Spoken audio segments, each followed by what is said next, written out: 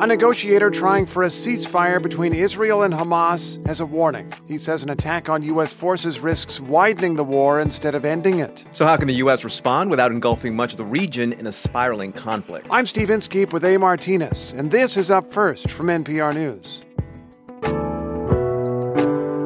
Texas is telling the federal government to stay out of the way at the southern border. You don't need to be here. What's the end game for the escalation between the state and the feds over immigration and border control? And farmers use tractors to block major roadways leading to and from Paris as part of what they're calling a siege. We'll hear why farmers in France are forcing a standoff with the government over wages and regulations. Stay with us. We've got all the news you need to start your day.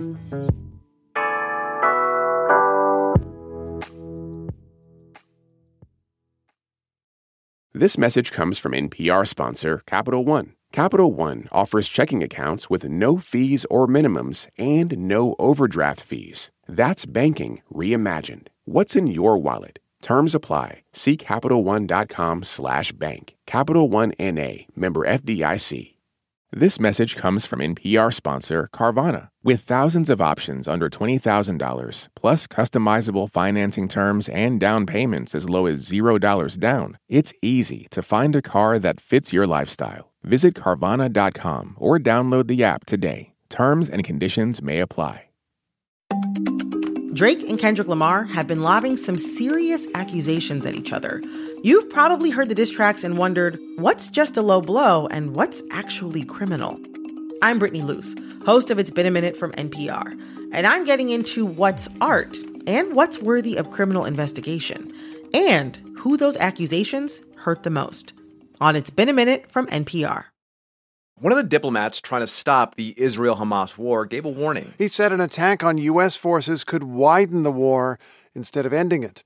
The Prime Minister of Qatar is in Washington for talks with U.S. officials, trying to work out a framework of a deal to pause or end the war in Gaza and get Israeli hostages released. NPR's Eder Peralta joins us now from Tel Aviv. So what's this warning about? It all stems from this attack against U.S. forces. 3 American service members were killed in a drone attack in Jordan. The U.S. says the attack came from an Iranian-backed militia in Iraq, and officials tell NPR that the air defense systems at the base were thwarted. It appears that a U.S. drone was in the sky at the same time as this enemy drone, and so operators were confused. They didn't know whether this was a friendly or an enemy aircraft, so it was able to attack the base. More than 40 other U.S. troops were injured, and now what everyone is waiting for is the U.S. response. Yeah, and then there's concern that that response, whatever it happens to be, could derail these talks. Yeah, that's right. The Prime Minister and Foreign Minister of Qatar, Mohammed bin Abdulrahman Al Thani, is in Washington for talks with U.S. officials. Qatar is playing a critical role in the negotiations with Israel, the U.S., and Egypt. And speaking to the Atlantic Council, he said the situation in the Middle East is boiling. Everyone, he says, is dancing at the edge, and everyone knows that this attack against U.S. forces in Jordan will have consequences. Let's listen. I hope that nothing would undermine the efforts that we are doing or jeopardize the process, yet it will definitely have an impact on it, and will, one way or another, it will have an impact on the regional security, and we hope that things get contained and not to get escalated beyond control. And look, this attack against U.S. forces is coming at a really critical time in this Israeli war against Hamas. The death toll is mounting. There are still more than 100 Israeli hostages in Gaza. They've been there since October 7th. There's been high-level meetings in Paris to reach a deal or to try to stop or pause the fighting and to release the hostages. And the worry is that these attacks in the region can complicate those talks. And what the Prime Minister of Qatar is saying is that whatever that American retaliation has the potential to throw the peace process between Israel and Hamas into disarray. And that's important because so much of this chaos has emerged from this conflict. Just to put that in context, the Pentagon says that there have been about 160 attacks against U.S. bases since the Gaza war broke out. Yeah, about that peace process, Hader, I mean, what are the chances of something coming out of it? Our understanding is that right now it's with Hamas, that they are considering the deal that was hashed out by the international community. And the outside world seems much more hopeful about the prospects. Secretary of State Antony Blinken said that there was, quote, real hope for a deal. But since those talks wrapped, there have been dueling statements issued by Israel and Hamas that leave an impression that there is still a lot of work to do. There's even disagreement about what a ceasefire would mean. Would it be for a determined amount of time, or would it be a permanent ceasefire? And meanwhile, the war continues in Gaza. More than 26,000 Palestinians have been killed, according to Gaza's health ministry. And yesterday evening, Hamas launched rockets toward here in Tel Aviv. That hadn't happened in weeks. And in the West Bank city of Jenin, Israeli military raided a major hospital there and killed 3 militants. They say they were planning an attack. The hospital says that they were actually patients. All right, that's NPR's Eder Peralta reporting from Tel Aviv. Thank you very much. Thank you, A.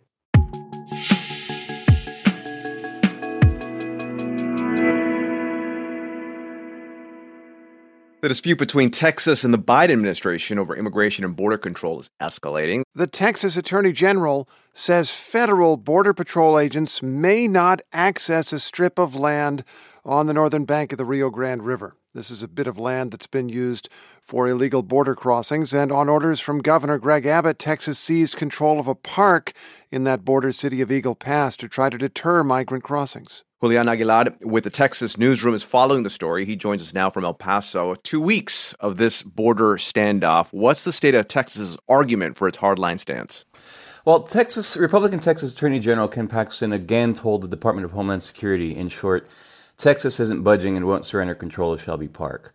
That's the area in Eagle Pass that was heavily traversed by migrants who were seeking asylum until Texas National Guard and state police took control. Paxton's response came after the U.S. Supreme Court ruled last week that U.S. Border Patrol agents can remove some of the barriers erected by state officers, which includes miles of razor wire. Agents said they have a right to access the river to perform their duties, which include apprehending migrants and processing them according to federal law. But here's Lieutenant Governor Dan Patrick on Friday, basically telling the federal government, give it up and move on. So I would say to President Biden, you say you want to secure the border, you can prove it by getting out of our way here. You don't need to be here. So, okay, Texas is a state which sits on the border with Mexico, but Texas is part of the United States, so that makes its border with Mexico America's border with Mexico. So, Julian, what's the question here? So this all centers on who has the authority to control the borders and immigration. Texas's actions are part of Operation Lone Star, which Governor Greg Abbott initiated 3 years ago to stop what he claims are the Biden administration's, quote, open border policies. And while Border Patrol agents apprehend and process migrants, which is part of their job, Texas is arguing that migrants should be arrested on the spot and detained. And that's what state officers have been doing with control over the park. Arresting migrants on trespassing charges, that's different from what federal agents do when they detain migrants and release some of the migrants while they await immigration hearings. But how can the state continue to block access even after the Supreme Court order? I mean, is Texas openly defying the Supreme Court here? So legal experts say that Texas isn't in outright defiance of the Supreme Court order, at least not yet. So the 5-4 order only vacated a lower court order that forbade federal agents from cutting the wire as the case plays out in the courts. But the justices didn't explain why in their one-page order. Steve Laddick, a constitutional scholar at the University of Texas at Austin, said the High Court's ruling essentially protects the federal government from sanctions if they remove the wire, but it didn't order Texas to withdraw or stop doing anything. The larger issue that the court will eventually have to tackle is who is the supreme authority on immigration, individual states or the federal government. And immigrant rights groups are voicing concern that this whole thing could escalate. I mean, how worried are people about that? Yeah, sure. So nerves are somewhat frayed, but, it's not as if state guard troops and federal agents are, locked and loaded and pointing weapons at each other. In the past, there has been good cooperation between the state and federal officers. Specifically, state officers turn over migrant women and children to Border Patrol on most occasions. But a group that called itself Take Our Border Back put out on social media an open call to active and retired law enforcement and military, ranchers, truckers, and other, quote, freedom-loving Americans to rally in Arizona, California, and Eagle Pass, Texas this weekend to call on the federal government to, quote, secure the border.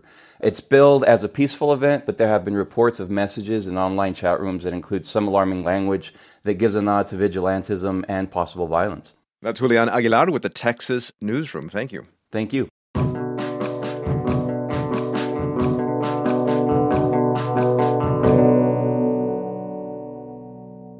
Angry French farmers have surrounded Paris in what they're calling a siege of the French capital. Now, highways leading in and out of the city are blocked by hundreds of tractors. It's all part of a standoff between the farmers and the French government. Reporter Rebecca Rossman joins us now from Paris. Rebecca, a siege. That sounds very intense. Why are farmers using the word siege?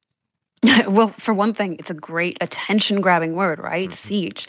But whatever you call it, they're causing major traffic disruptions. The farmers are blocking the main highways that enter Paris one by one. I was at the A1 highway last night, which is the main road between the city and Charles de Gaulle Airport. Hundreds of farmers are camped out there. Dozens of tractors are blocking all lanes in both directions. And the farmers are settling in for what could be a long week. They have tents set up, barbecues, and even portable toilets. All right, so what's got them so angry that they're using tractors as traffic barriers? Well, they've got a long list of complaints, and it's a bit complicated, but let me walk you through some of the big ones. There are mounting complaints about poor working conditions, unfair competition caused by cheaper agricultural products coming in from elsewhere, in the EU even, countries like Spain and Italy and beyond. And then you have this question of over-regulation. I spoke with one farmer whose family has been in this business for over 100 years. His name is Pierre de Wilde, and here's what he had to say. Depuis une dizaine d'années, la profession est de plus en plus soumise à la réglementation. So he's saying things have become increasingly difficult in the last 10 years in particular, with too much regulation at both the French and EU level, which has significantly lowered the farmers' output, which has in turn lowered their profits. All right, so how's the French government responding? Well, these protests actually began in the south of France and have steadily been moving north. So the French government actually did make some concessions last week. They promised to change some of these bureaucratic regulations, give farmers some emergency funding, and guarantee a living wage. They also said they would scrap plans to get rid of a diesel subsidy for farmers, but it obviously hasn't been enough to please them entirely. For example, France's regulations for organic produce are stricter than the rest of the EU, and the farmers say that's not fair. Regulations to do with climate change are also stricter, and all this puts the French farmers at a disadvantage compared to other farmers in the EU. And the new French Prime Minister Gabriel Attal is supposed to address all this in Parliament later today. So what do the French people have to say about this? It sounds to me, Rebecca, like they're the ones most affected, from what the farmers produce to having their commutes being blocked. Yeah, you're right. But I have to say, there's actually pretty big widespread support. One poll has shown that 90% of the French population supports the farmers on this one. I spoke to Tufik Barakat, and he's a taxi driver, someone whose livelihood is directly impacted by all this, right? And here's what he had to say. Il n'y a pas de souci. Je suis prêt à perdre de l'argent pour... So he's saying he doesn't have a problem with what they're doing, and he's actually ready to lose money if it means the farmers are going to get more help from the French government. If you remember, this siege, it's not even 24 hours old yet, and the farmers say they're going to stay at least until Thursday, when French President Emmanuel Macron is going to be in Brussels for an EU summit, and the farmers are demanding that Macron use this visit as an excuse to carry this fight to the EU level. That's reporter Rebecca Rossman in Paris. Thanks a lot. Thank you. And that's Up First for Tuesday, January 30th. I'm A. Martinez. And I'm Steve Inskeep. Today's Up First was edited by Jerry Holmes, Eric Westervelt, Mark Ketkoff, and Olivia Hampton. It was produced by Ziad Butch, Ben Abrams, and Ana Perez. We get engineering support from Stacey Abbott, and our technical director is Zach Coleman. Join us tomorrow. And thanks for waking up with NPR. Your NPR station makes Up First possible each and every morning. So you can support their work and ours at donate.npr.org/upfirst.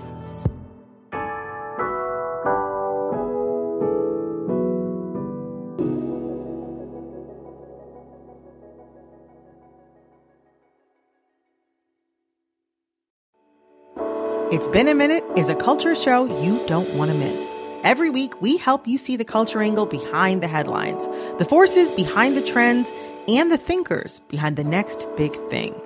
Tune in for the sharp cultural analysis and captivating interviews. Listen now to the It's Been a Minute podcast from NPR. Numbers that explain the economy. We love them at The Indicator from Planet Money. And on Fridays, we discuss indicators in the news, like job numbers, spending, the cost of food, sometimes all three. So my indicator is about why you might need to bring home more bacon to afford your eggs. I'll be here all week. Wrap up your week and listen to The Indicator podcast from NPR. Want to hear this podcast without sponsor breaks? Amazon Prime members can listen to Up First sponsor-free through Amazon Music. Or you can also support NPR's vital journalism and get Up First Plus at plus.npr.org. That's plus.npr.org.